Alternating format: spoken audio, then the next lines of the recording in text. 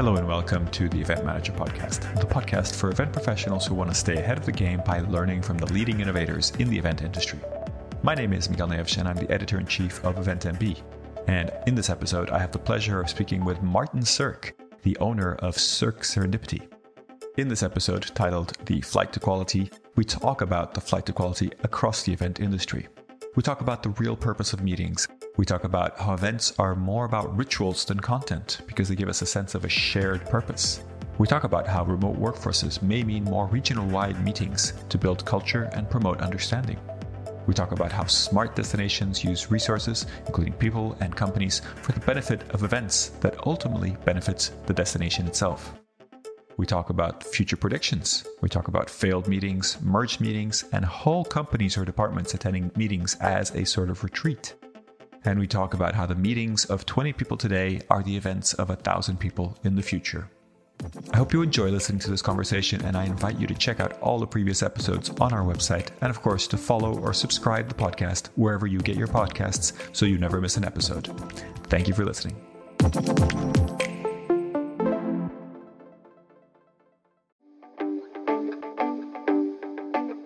Now for a word from our sponsors, PHL Life Sciences, a division of the Philadelphia Convention and Visitors Bureau. Host your convention or trade show in Philadelphia, one of America's leading life sciences hubs. PHL Life Sciences, the first and only CVB division of its kind, will connect you to the professionals at the forefront of your industry and to a culture you can only find in Philadelphia. A city known for its rich history that's forging a bright future, Philadelphia challenges the expected and defies convention. A world of discovery is waiting. Visit phlife.com to learn more.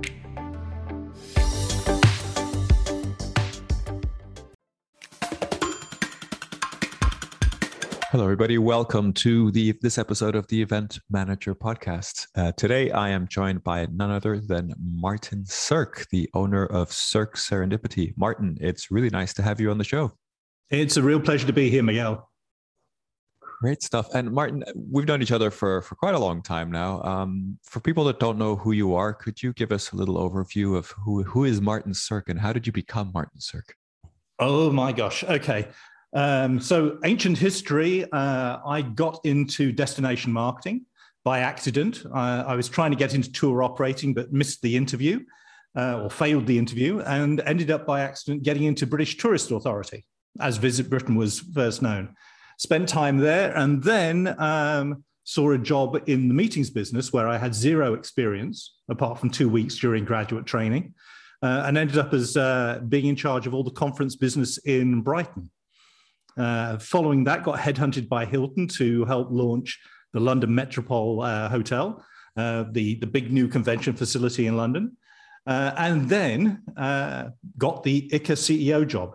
7 years after I'd previously applied for it, but my predecessor took 7 years before they decided to leave. And so I got that job and did it for 16 years.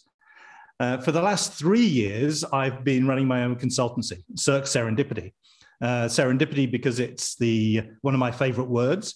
And I also think it's one of the key things that meetings do that is unique to them. We can talk about that later if you want. So I've got some regular clients, 2 tech startups, Cubify, who have a great content curation tool called Learning Toolbox, and Wordly, which is an AI-driven multiple language interpretation system. And I'm also collaborating with the Global Association Hubs Partnership, which is an alliance between Brussels, Dubai, Singapore, and DC. But having said that, I've done loads of projects with the likes of IMEX, Site, UFI, Destinations International, TEDx, and a number of companies as well. So I've had a really interesting, busy 3 years, even though most of it's been spent with no physical meetings taking place. Very interesting. That's quite a summary there, and quite a life lived in events. Now, one of the things that I particularly like about you is that you're very curious and always interested in understanding events and what makes them, what motivates people to hold events. And one of the areas that I know you're particularly interested is this idea of maybe paraphrasing a little bit, the real purpose of events and this idea, particularly when it comes to academic and scientific and association events that really kind of drive change, drive knowledge exchange. tell us a little bit about, why this is something that you're fascinated in and about, and maybe, why it's so hard to tell that story. I don't think that that's necessarily top of mind for everybody in the industry. Why do you think that is? You're absolutely right. I think there are a lot of reasons why this is so, but I first had my revelation, I guess, back in about 2004, where I heard somebody from Singapore first present the idea of meetings aligned with economic development strategy. And up to then, I'd been thinking of meetings very much in logistical terms, bed night terms, in that kind of superficial tourism metric way. But that presentation, actually it was 2005 in Uruguay at an ICA Congress, and it was Aloysius Orlando from Singapore who gave that presentation. And it changed my way of actually thinking what meetings are all about. And our industry has had a habit of talking about all meetings being good. And that becomes logical when you talk about the jobs it supports, about the economic spend of the delegates. But I actually think we should be asking a different question, and that is not all meetings are good, but is this a good meeting? And I think that allows us to actually really dive down into what's the meeting for. Does it add to the sum of knowledge in the world? Does it reduce the amount of disinformation? Does it actually help the delegates to improve their lives in some way? Does it help the organization become more sustainable or successful? And also, does this meeting help to deal with some of the big societal challenges that we face? I think once we start asking those questions, then we get a bit clearer on how to actually do a much better storytelling about our industry. But the challenges we face are manifold. One is that we frequently align ourselves with other types of events. We become the events industry rather than the business events industry. And when we're up in competition against sports, culture, music, even pubs and hospitality, it's pretty clear that we're the Cinderella in the room. We are not the most sexy industry. And partly that's because we're a meta industry. Meetings serve a purpose which is separate from the meeting itself. And so I don't actually have a complete answer to this, but I know that we have to get much, much better at talking about outcomes and impact rather than process and bed nights. I love that quote. Meetings serve a purpose that is separate from the meeting itself. I think that's really fascinating. Yeah. So yeah, I mean, I know you've been involved in efforts to tell these stories or to kind of improve the way that we're able to explain these things. Could you tell us a little bit about which initiatives you've been a part of, or anything that you'd like to highlight in that sort of world?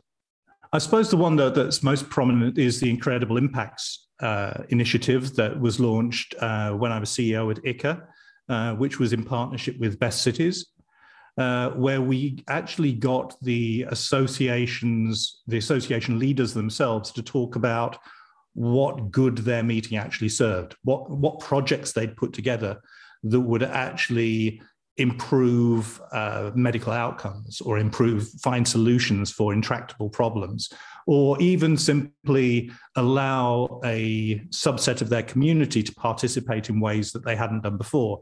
And the prizes for this were chances to profile those stories, which I think is really important, but also provide some seed money that would allow those organizations to develop new projects and new initiatives that will create impact. I'm also a huge admirer of some of the campaigns that came out of Australia and out of Sydney and Melbourne in particular, which put the scientists and the doctors and the business leaders at front and center, talking about what happened at those meetings that could not have taken place unless it was held face to face. About for example, policymakers don't watch webinars. If you can get a policymaker to your meeting, on the other hand, you can actually help them to understand the thing that you're trying to get across to them much more effectively. And I remember I think it was biotechnology professor from Australia talking about how the opportunities for advocacy that were developed by holding that meeting in Australia actually enabled double the amount of funding to go into this particular area of research. And that type of story is really important. The problem is that type of story is still not sexy enough to get into the general population's mindset. It plays within a certain sector, and that's really important, but it's still not enough. So you mentioned policymakers don't watch webinars. I would hazard a guess that during the pandemic they sort of had to, but why is that? Is that kind of linked to that serendipity concept? Well, I think it goes to the heart of what can't be done unless we meet face to face. It's extraordinarily difficult to build genuine trust. You can have algorithmic trust, but genuine trust happens through body language, connectivity. It's extraordinarily difficult to get across and debate complex topics online. For that, you need people to be there scribbling on whiteboards. I mean, obviously, we've got new tools like Mural's done a fantastic job of providing that kind of project management tool. But to really get into the heart of the complexity, you need to get people face to face. And the same thing goes with advocacy to policymakers. These are often not simple issues. You need to be able to sit down, have a cup of coffee, have a glass of wine, have that conversation, really understand why they don't get it, and then pass it back. And you mentioned kind of serendipity. My favorite word, the positive accidental discovery of new things. And that happens when you put people together who don't necessarily know each other's work, don't know each other's areas of specialization, but they happen to come across each other and have that conversation. And that can be absolutely unique in terms of the solutions it finds, because it takes researchers, for example, away from the incremental type of work that they're doing to look at a problem from a totally different perspective, or suddenly realizing that there's a new tool that they weren't even aware of. So that kind of opportunity is extraordinarily difficult, not impossible, extraordinarily difficult to manage at scale online. Now, I tend to agree with what you're saying, and I'm not questioning it anyway, but have you seen kind of scientific evidence of this idea that the face-to-face communication is so different? I think you've actually hit the nail on the head there. And that is that we, as an industry, we need much better metrics in order to measure the ROI and to justify and to make the argument that the value of holding the meeting is so much greater than the carbon cost of flying people together to get there. And I think there's a lot of new valuable work being done by the likes of Geneviève Leclerc at Meet for Impact that is actually looking at developing these new ways of measuring the true value of networking, the type of projects that are being developed, the dollar value of the lives saved by new impacts being made by certain medical conferences. I think another example of someone that's doing great work is over at European Society of Cardiology, who I know for years have been doing a lot of very quite expensive and in-depth research, looking at how the ideas that are generated at the Congress are translated into changes and take-up of the best work practices, and then going from that to say how many lives were extended or saved from that process. Others, I think the World AIDS Society did great work of documenting in storybook fashion rather than in sort of quantitative measures. So they actually, from one event, they got all delegates to write in with a story of how what they learned at that Congress actually helped to improve some outcomes, whether it was developing country home visit outcomes, new training methodologies, new take-ups. So I think there's lots of really good single examples within associations, within organizations, but as yet we haven't got a framework that everybody agrees this is how we're going to measure it.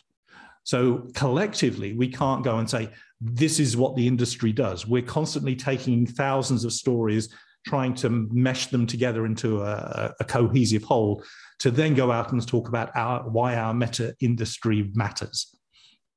It gets very convoluted in a sense. And I have a sort of feeling that it would be great to have some scientific measurements, but there are lots of stories to be told as well. And we know that stories resonate with the public really well. So perhaps a mix of stories and scientific evidence I agree. I think so. But I mean, and there are destinations that are getting involved in that. You know, I think of my global association hub partners, like Brussels, Dubai, Singapore, DC, are very good at storytelling.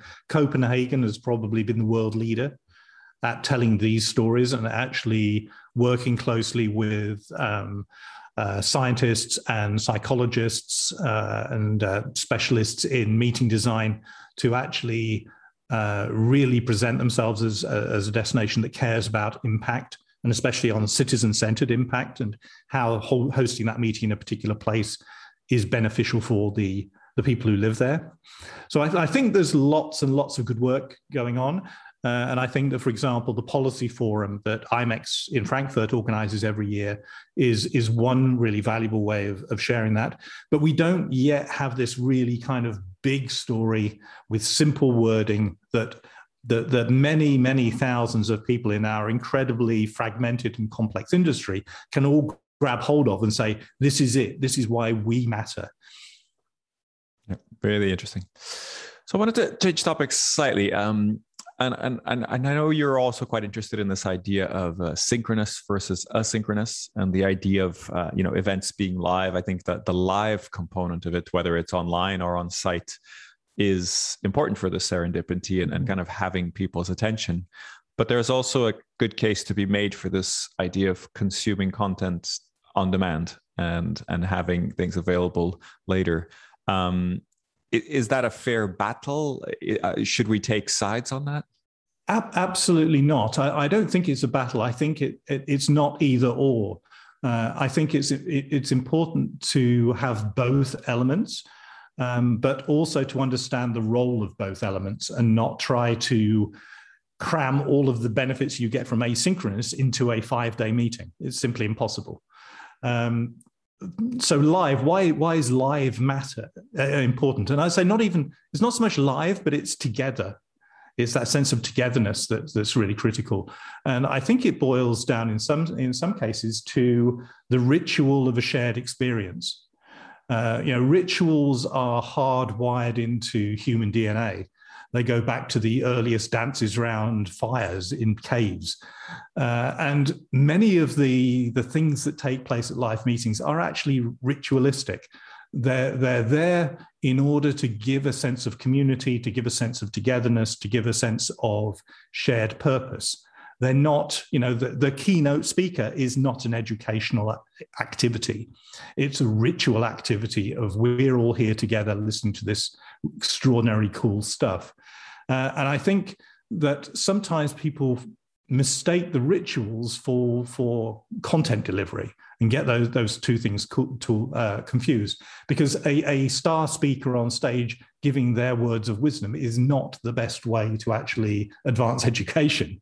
It's a way of putting people into a particular frame of mind to get them to, for a short period at least, hopefully suspend their prejudices and preconceptions, so that the real nuts and bolts of the gnarly, gritty, smaller scale discussions can take place in the right environment. At least that's my view on it. I think now that we know from living online for the last year and a half that you can get fantastic TV quality,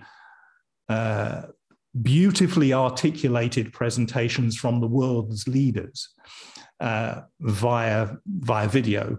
And that can be projected to live groups, or it can be taken just in time by individuals. I think we're going to see less of the reliance on the top-down speaker. We'll still have a few for the ritualistic reasons, but I think packing a schedule with lots of speakers who've got expertise to divulge to an audience is going to be more of a minority sport. I was just talking with some associations at an event just 2 days ago, and they were talking about entirely redesigning their meeting formats so that everything is going to be built around the smaller discussions. And I think the quote was something like, "I couldn't bear it if I scheduled a full day of top-down speakers in future. We're never going to go back to what it was like pre-pandemic." Something along those lines. And I think that's really, really powerful. So to be there live, it's important for that ritual notion of getting people in the right mood, but it's also important for the serendipity, for building trust, for complex discussions, for the critical points in projects when you need to get everybody to buy in, not necessarily the routine times in talks. But the event itself is, I believe, increasingly not standalone. It's part of a company or an association's or a movement's 365 agenda. So the challenge for the meeting owner and the meeting designer is what do you put into that 2 to 5 day time slot that cannot be done asynchronously over the 365? And too often we try and cram maybe everything in, or we don't think about the role of the meeting as a catalyst or an accelerant or as a means of evaluating progress or of kickstarting something. So we've got to start a new set of adjectives, a new set of words for what the meeting is for, I think. And then it will become more apparent that it's there to link into other stuff that's going on, which usually will work better asynchronously for all kinds of reasons. Okay, that makes a lot of sense. I was just thinking, I think you make a really interesting point about keynotes setting the tone for the event and really it being an experience, but not as a sort of delivery of content. It's not necessarily any better than watching something online. It's only when you have that shared experience that it becomes really interesting. Mm-hmm. Now, for a moment, if you think about virtual events or the online side of events, I'm definitely seeing a trend where you may be hosting a 3-day event, a 3-hour event, and attendees will pick and choose the sessions that they're interested in.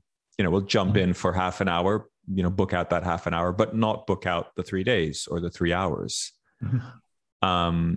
I assume that means that then we'll kind of miss out on this whole environment or setting the tone, because if you're missing the keynote and you're missing that experience, you're not really engaged. How do we solve that? And is that maybe is it a 3D VR thing that has to come in for us to start to be part of a shared experience?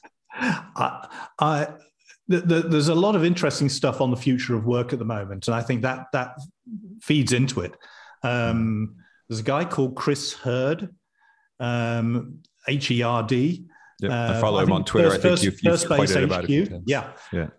And he highlights that when you have a globally distributed workforce where remote first is the model for companies, as it increasingly will be, that increases the need for all company or regional company physical events. So he's predicting many more company-wide meetings where the distributed company comes together to actually determine and reflect the culture of the company, to build those levels of real trust and understanding of who their co-workers are. He even predicts the idea of companies starting to develop entire retreats where they can send people off or take over a mid-sized city and hold it that way. So, and I think it shows that you absolutely need that sense, but you don't necessarily need to try to incorporate that feeling online. Indeed, every example I've seen so far is a pale imitation of the face-to-face experience. And I think that I think we have to work out what is really great to do online and what is really great to do face-to-face, and not try to copy paste the entire experience of a face-to-face to online. I think it's a fool's errand. I think it fails to work in the same way that a really, really socially distanced meeting is also a face-to-face meeting is also a pale shadow of a vibrant face-to-face meeting. It's really difficult if you're a couple of meters apart when you're trying to build intimacy and trust and understanding. So I think it's, horses for courses. And I don't think online you will ever get the same real level of understanding and trust that you can when you do meet together. And in fact, before the pandemic hit, something I'd been observing was that online groups were increasingly starting to develop in face-to-face events as a highlight of the year or as something for their regional shared interest colleagues to deal with. This was happening in photography, in YouTube influencers, all kinds of people who you wouldn't have thought had any reason to get together physically, were starting to design and create events which were wildly successful. So I think muddling up what each does best is not the way to go. I think you make some excellent points there, and I think it's what works well about face-to-face meetings may not be as obvious as we think. There's a sort of marketing element, or like the keynote brings you knowledge sort of story that I think most marketing campaigns tell that may not actually be the story that actually works, right? It's just something that attracts people, but it may not actually be what's really valuable. Yeah, and in fact, I think we're all guilty of being way too superficial in talking about what are the outcomes of a meeting. We don't really interrogate deeply enough what the individual delegates' motivations are for attending. We say, for example, they're coming for education or they're coming for networking. We don't really interrogate what we mean by networking. Is this about a status thing? Is it about a gaining knowledge thing? Is it about solving a particular problem that individual has? Is it about wanting to belong to a certain professional grouping or be recognized as a peer? There are so many different psychological motivations that are wrapped up in that term networking. And I think we're still really at the foothills in terms of climbing the peak of our understanding of what drives people to really want to meet and what they are actually getting out of it. In fact, I think many delegates themselves are relatively unaware of what drives them there. I know when we did an exercise at ICA many years ago, asking about motivations for going, and we ended up with something like 40 different distinct rationales. And a typical delegate, I reckon, would have 2 or 3 of those that they were conscious of. And once we exposed the whole 40 to people, they suddenly realized, oh yeah, I'm actually getting this out of this as well. And maybe that's why I was going. Maybe I really wanted to elevate I want to project myself amongst my peers and raise status. Those sort of things, I'm fascinated by that, because that's where you find out how people truly make decisions about where they're going to something. Is that a study that was made public, or was that just an internal study? We turned the document into a personal ROI handbook that delegates could download for any event and actually tick off what they were going for, and they could then link the activities at the event with those objectives, and then also keep their own personal notes of what they got out of it and what actions they would take at the event. It was a tool that was typically, I think, downloaded by up to 50% of the delegates, depending on the size and nature of the event. But it was a really useful way of letting the delegates take more control of what they were going for. And also, I think, really importantly, it allowed delegates to do their homework before the meeting. And I think this is one of those things that I would really love to encourage everybody in our industry to do, which is to not necessarily force, but strongly encourage delegates to do the necessary homework linked to their objectives before they go to that meeting. I know it's a wildly utopian wish, but I think that would be the biggest step in improving the quality of outcome of our meetings that we could possibly take. Really interesting. Now, going back to your point about sort of understanding motivations, is part of the reason why we don't do that. You mentioned that we probably just don't know or aren't aware necessarily. But when it comes to events and hospitality and that sort of crossover, I would hazard a guess that some people just want to go to meet their friends or to socialize a bit. And is that something we should embrace and sort of say, look, it's okay if you just want to come for the party? Or is that something that we are sort of hiding a little bit because maybe it's not as serious of a motivation as we were hoping for? Yeah, that's a really interesting one. I mean, the sense, I wouldn't say it's because of, it's not, I've rarely seen that people go because it's about a party. It's more about having a shared experience with people they want to have as their friends or colleagues or within their circles of trust.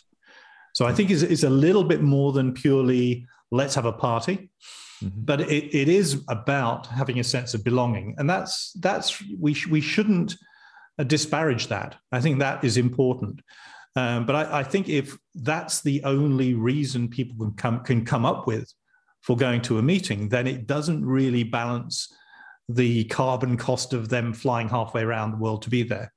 I think if we're going to be taking that seriously, we've got to make sure that there is weight to that, whether it's business weight, societal weight, or intellectual weight behind why we go to meetings, if we want to be taken as seriously as I know many of us would like our industry to be taken.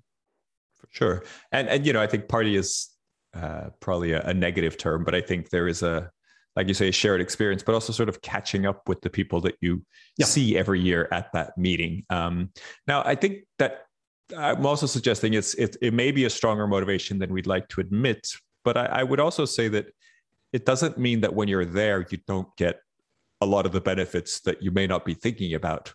It may just be, like you kind of have this rose tinted view of going to a specific event every year in a sense, because you see people that you like and you have interesting conversations. Sure. But the kind of emotional motivation may not be an academic one or sort of learning one, but I feel good around these people when I'm at this event.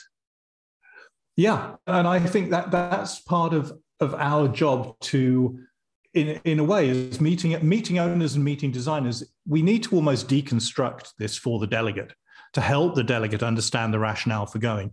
If we're confident enough in the quality of what we do in terms of designing and delivering a meeting, we should be confident enough to make the delegates part of that process, bring them inside the tent rather than outside.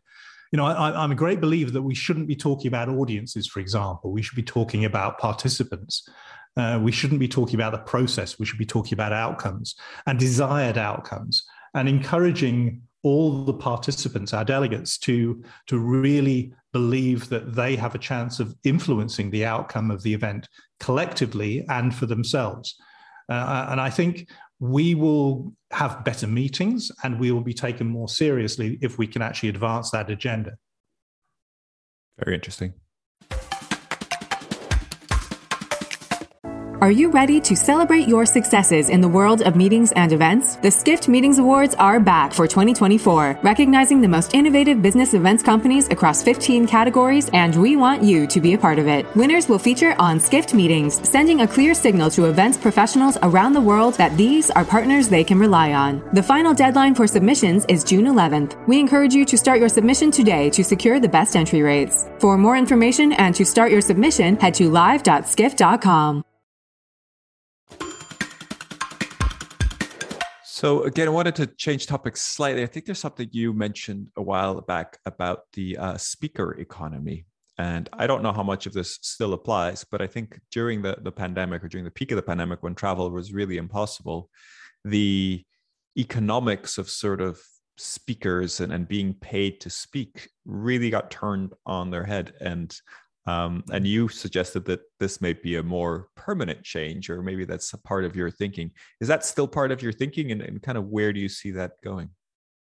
Yeah, it is actually. I'm currently designing an event for the Dubai Association Center at the moment, a live face-to-face event taking place in February, and already the one of the keynotes, one of the smartest people in this space that I wanted to come and deliver something, is already trying to negotiate with me about doing it virtually instead, and talking about that he's now got the tools to actually deliver just as well virtually as face-to-face.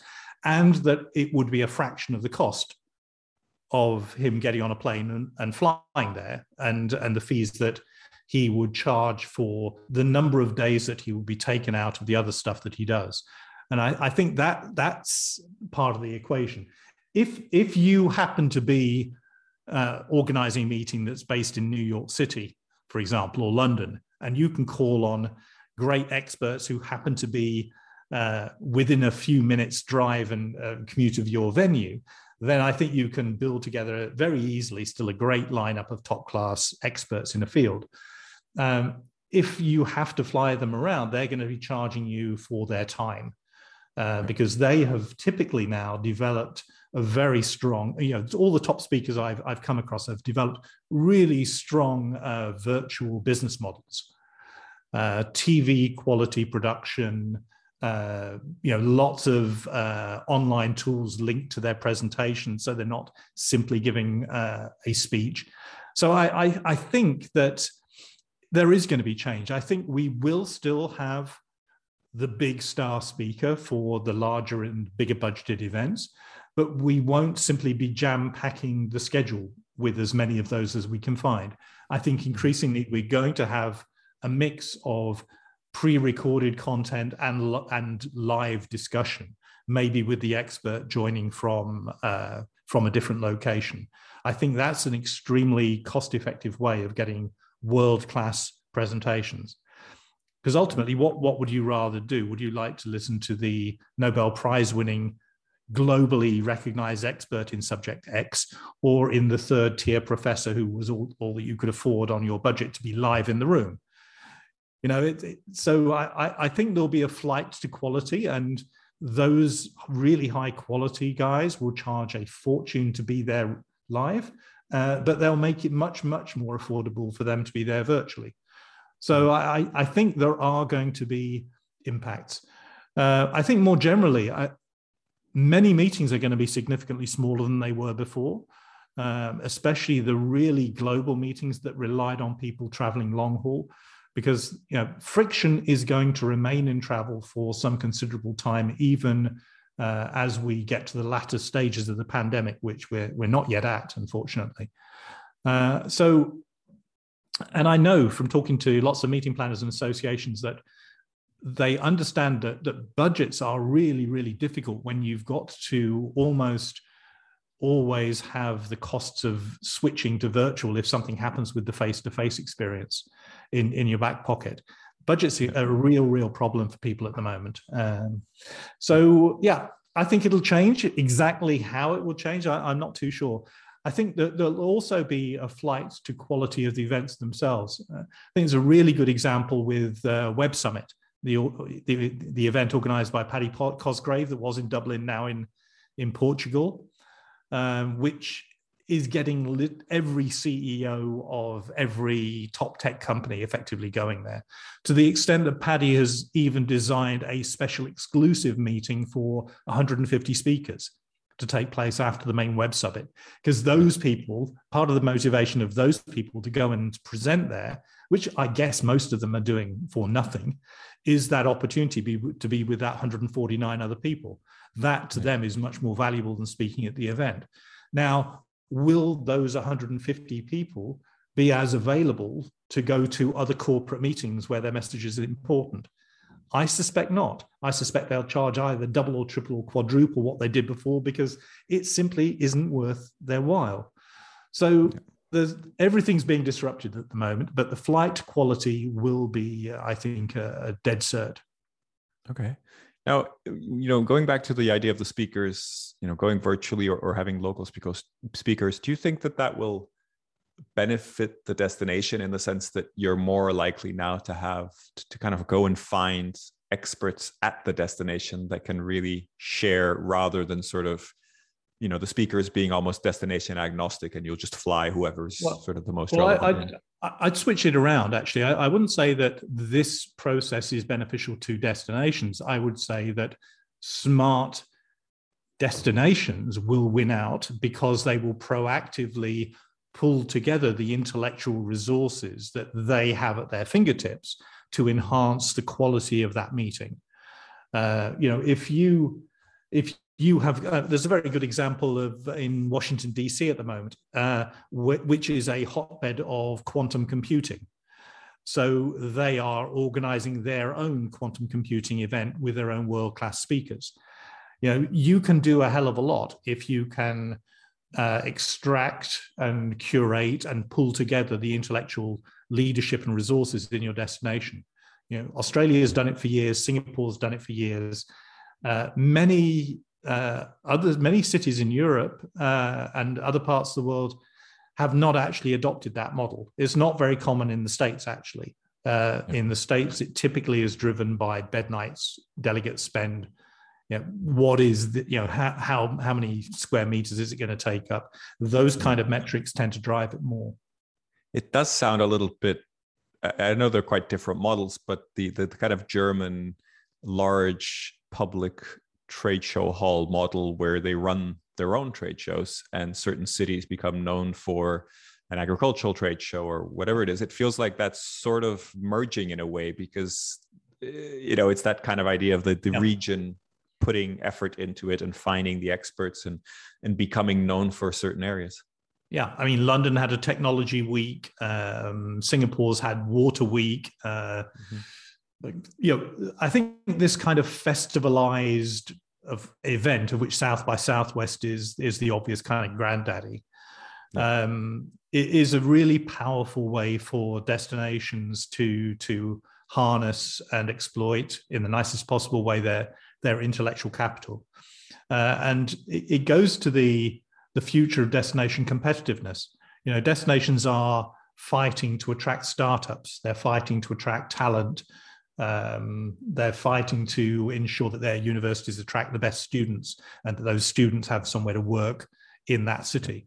So meetings become then a valuable tool for those knowledge economy objectives. And I think we're going to see quite a shift in the way that destination marketing organizations structure themselves in future.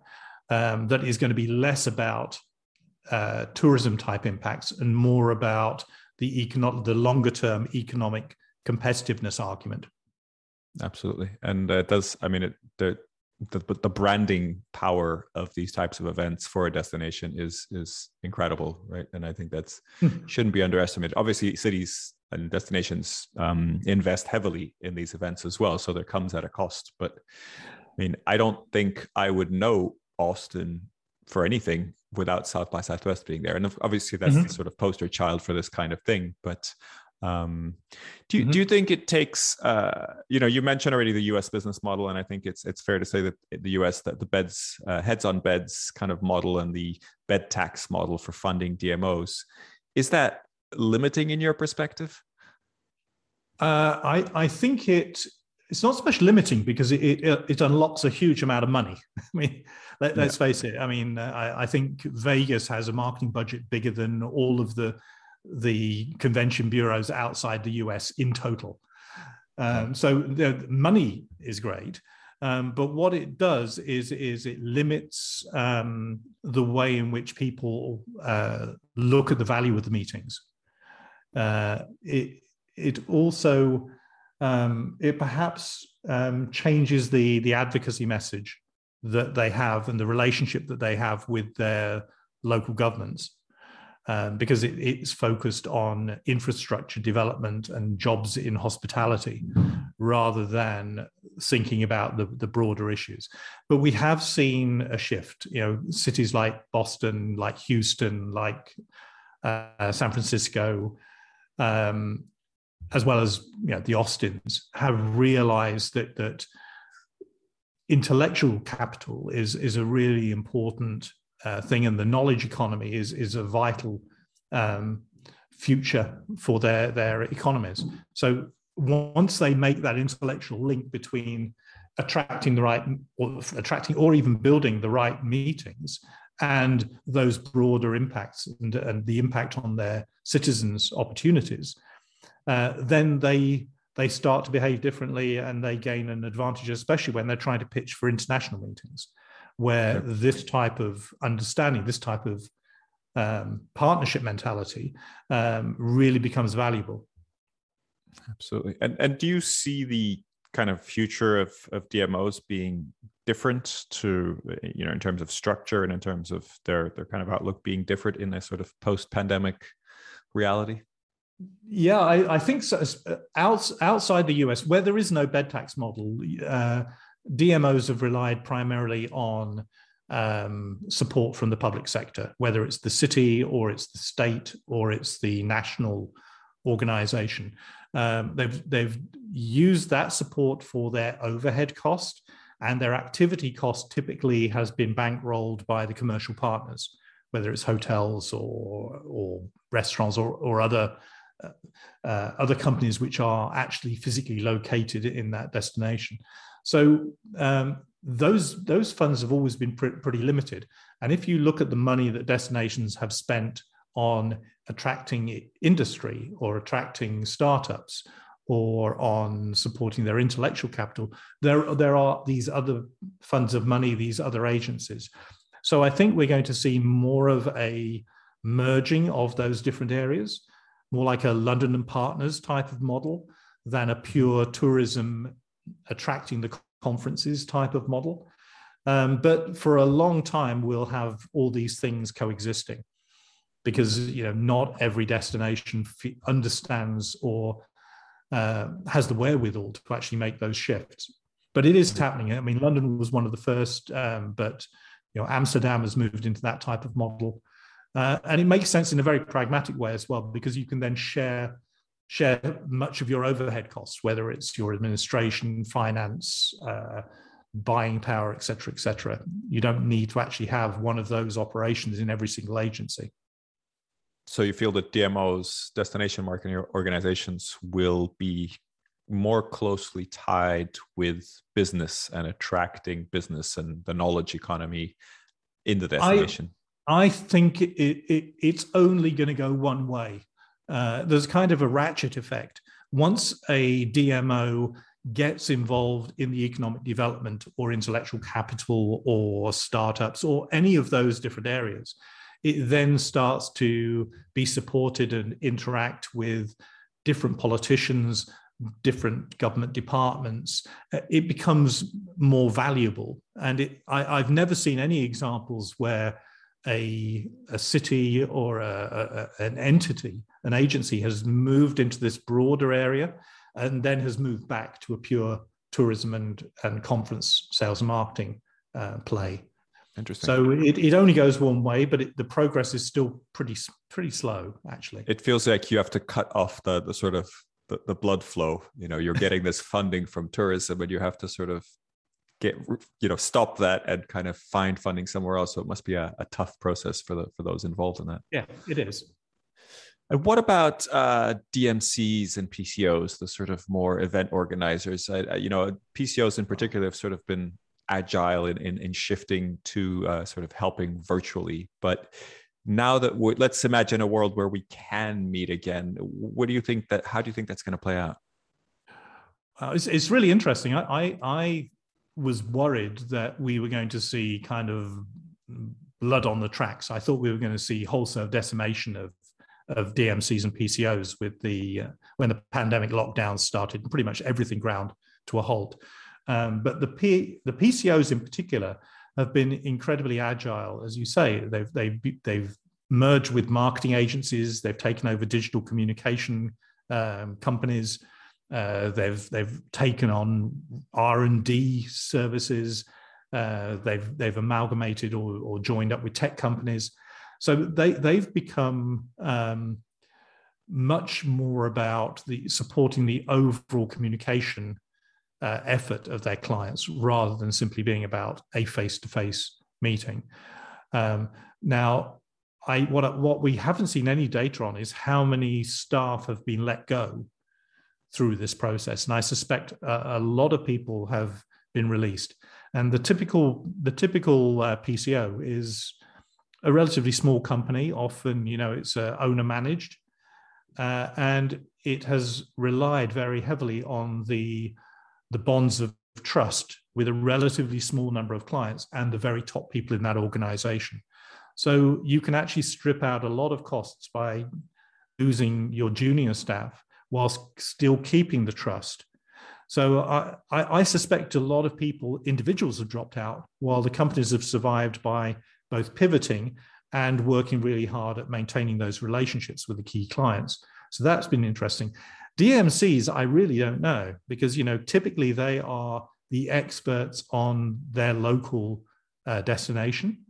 They provided their services are really inherently linked to face-to-face, whether it's tourism incentives or meetings, and that dried up entirely. So the fact that so many seem to have survived is quite remarkable, actually. But again, what we haven't seen is how many people's livelihoods have actually disappeared, and I suspect it's a very large number. And the companies have been marking time, treading water, just keeping going until things can reopen. I think those in the US the US domestic market is now pretty solid again. Countries like China, their domestic meetings and travel domestically has been really, really robust. But for the rest, it's been a hell of a struggle. And I really feel bad for those small companies and the people who've worked there, because it's really tough. Yeah, definitely seen a lot of examples of that. And when it comes to industry media and also maybe industry trade shows, I don't know if we can put those two together in some sense, but do you see those changing as well in the kind of post-pandemic world? Yeah, again, I think it's, there are so many meetings industry media out there, so many magazines, so many websites. There has to be consolidation. I think that it's just an inevitability. And I think Skift, owner of EventMB, has done a tremendous job. And again, it's that question of flight to quality. Who is getting the top interviews? Who has got the relationships with the CEOs and the spokespeople? And I think those who have those relationships, and then they can leverage it with virtual and actual events like the Skift conference just took place. Those media are going to do pretty well. I think also the media who have specialized in the association world have survived pretty well. And that's because of the inherent robustness of the association meetings model. Associations are still booking large-scale meetings in 23, 24, 25, 26.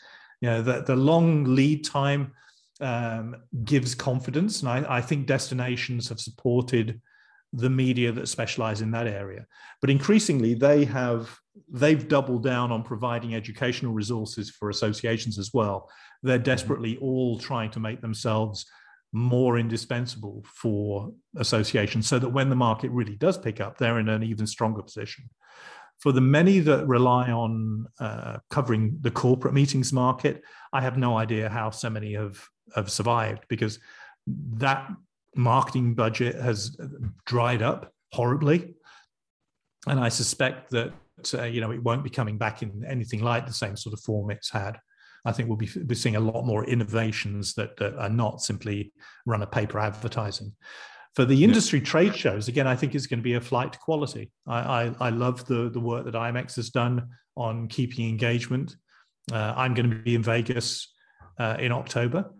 But the smaller shows, the regional shows, unless they've got a really, really strong domestic market, which serves, which has outbound potential, and unless they've really got relations with the buyers there and can guarantee them, I think they're going to struggle.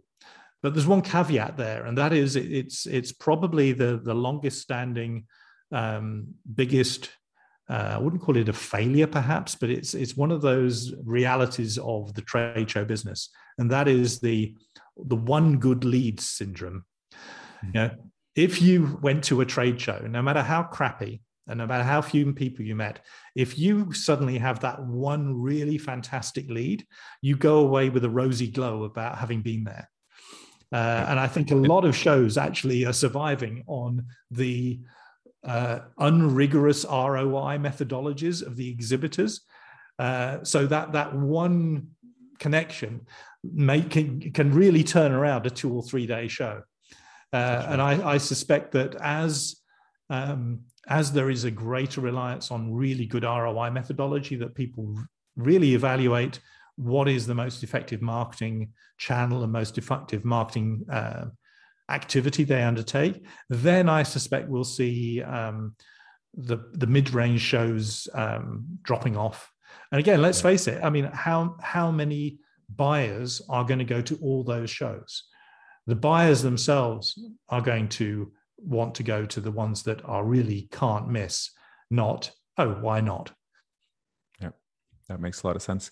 You mentioned budgets already when you mentioned corporate media, and that's something that we're definitely paying a lot of attention to. And you mentioned associations are still booking, but it feels a little bit like the industry is telling a story of recovery, which is, I'm hopeful for, and I hope that it's true, and I hope that it does work.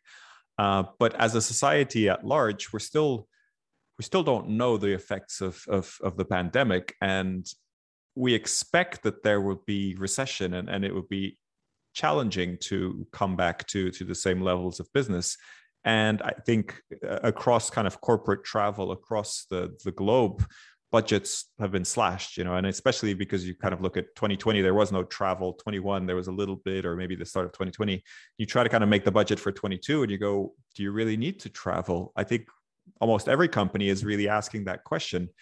And if the answer is no, or a significant reduction, then isn't that going to have a lot more consequences across the industry? And I think corporate and association, if the attendees that are corporates themselves can't travel or are not like willing to travel, isn't there a bit more of a dip waiting to happen here? Are we seeing this a bit too positive, or am I just reading that wrong? No, I'm an eternal optimist by nature, but I've been incredibly pessimistic, and I've been very skeptical of the we're on the road to recovery narrative for some time. I think we're going to see some fundamental changes. I think you're right. We're going to have a flight to quality. Individuals are themselves going to make choices to reduce the amount of travel they're doing, both because of risk and budget and policy within their companies. It's unpredictable. It's very, very difficult. And especially at the moment, I was just talking to a friend of mine who runs a large trade association, and he's absolutely feeling totally overworked because some face-to-face meetings are now starting up and he's required to be there, but the demands of the online world are still increasing. So there's no dipping in the digitalization pressures that are falling on senior executives. So even the pure attention span of people is being stretched and can't go back to what it was like before. Because if you're in an association or if you're in a company, you're going to have to devote more of your time to your digital and online strategy and activities, which leaves, simply by a process of elimination, less time to physically go to a meeting. So I think we will see a fallout. We will see many organizations either having failed meetings, which lose money, or they're going to start doing things like merging their meetings together or embedding their meeting. I was just following Paddy Cosgrave's tweets about the incredible rise of mass company registrations to Web Summit. So what it seems is that rather than hold their own corporate meeting, they are taking their corporate meeting to Web Summit and embedding it in that larger event. So we may see things like that happening. The optimist on me says this, on the other hand, and that is, I believe that the pandemic has seen the largest increase in formation of new associations. But these associations don't yet know that they are associations, and they certainly don't call themselves associations. That is, they're communities of shared interest. And we've seen an absolute explosion in these communities, many of which are now starting, because of the length of time they've been engaging with each other, they're starting to put down roots, they're starting to gain concrete form, they're wanting to meet with each other. And I think that we are going to see a great deal of new event formation as a result of that. But it will not exactly substitute for the loss of volume in some of the other meetings that we historically had up to 2019. So I think we're going to have to see a fall off. We're going to see winners and losers in that field. And then if we look carefully, we're going to see this whole new ecosystem of new meetings starting to take place. Maybe they're going to be localized, but very international in their topics. Maybe they're going to be connected with all kinds of other things taking place simultaneously in 20 or 30 cities around the world. The exact shape that they take, I don't know. I suspect it's going to be a real kind of Cambrian explosion of different forms and different structures. But I'm optimistic for the longer term. I think, though, that we're going to have 4 or 5 years of really tough times for many people who are in this business. And equally, we're going to see lots and lots of people saying it's coming back, it's coming back, it's coming back. Because, we have to tell ourselves a good story. But meanwhile, the market's shifting and the smart destinations and the smart companies are looking for new ways of doing stuff. Yeah, that makes a lot of sense. And do you think that these associations that don't know they're associations will actually become associations, or is that something that they will actually shy away from and just stay? Does it matter that they are or not? The fact that they are, that's ultimately what an association is. It is a community of shared interest, whether that be societal, scientific, business, or social. That's what an association is. Whether you don't need to pay a membership fee if the association decides that everybody who shares that interest simply has to contribute in order to be a member, or simply has to sign up and share their data. I think if we simply go by an old school definition of an association, or it has to look like X or Y, then we're going to miss out on lots of opportunities. I know that some associations are worried that this is competition. Others see this as a way of embracing new potential members of the community. And they may not be that traditional member who pays their dues every year and joins, but they could be the way of engaging the new generation. Absolutely. And I totally agree with you. I guess I asked the question more because if you look at, ICA, who you were previously the CEO of, and the ICA ranking, if you're trying to direct your business to associations, but they're not showing up on the radars that you're using to find that business, you may need to find some new radars. Well, I think every destination, everybody in the business has got to relook at their CRM systems and their way of conducting research on potential business. The events of 20 people today are the future events of 1,000 people. The fact that an event that had 1,000 or 10,000 people in 2019 is in no way guaranteed to have those sort of numbers in 2023 or 2024, not least because almost every CEO of every association I've spoken to has said that strategic reassessment and re-engineering of their educational and events programs is on the agenda. So the way people did things in the past, the history is dead in a way. So it means that destinations need to far more deeply interrogate associations about what their future plans and aspirations are, rather than relying on the historical data. Really interesting. Yeah.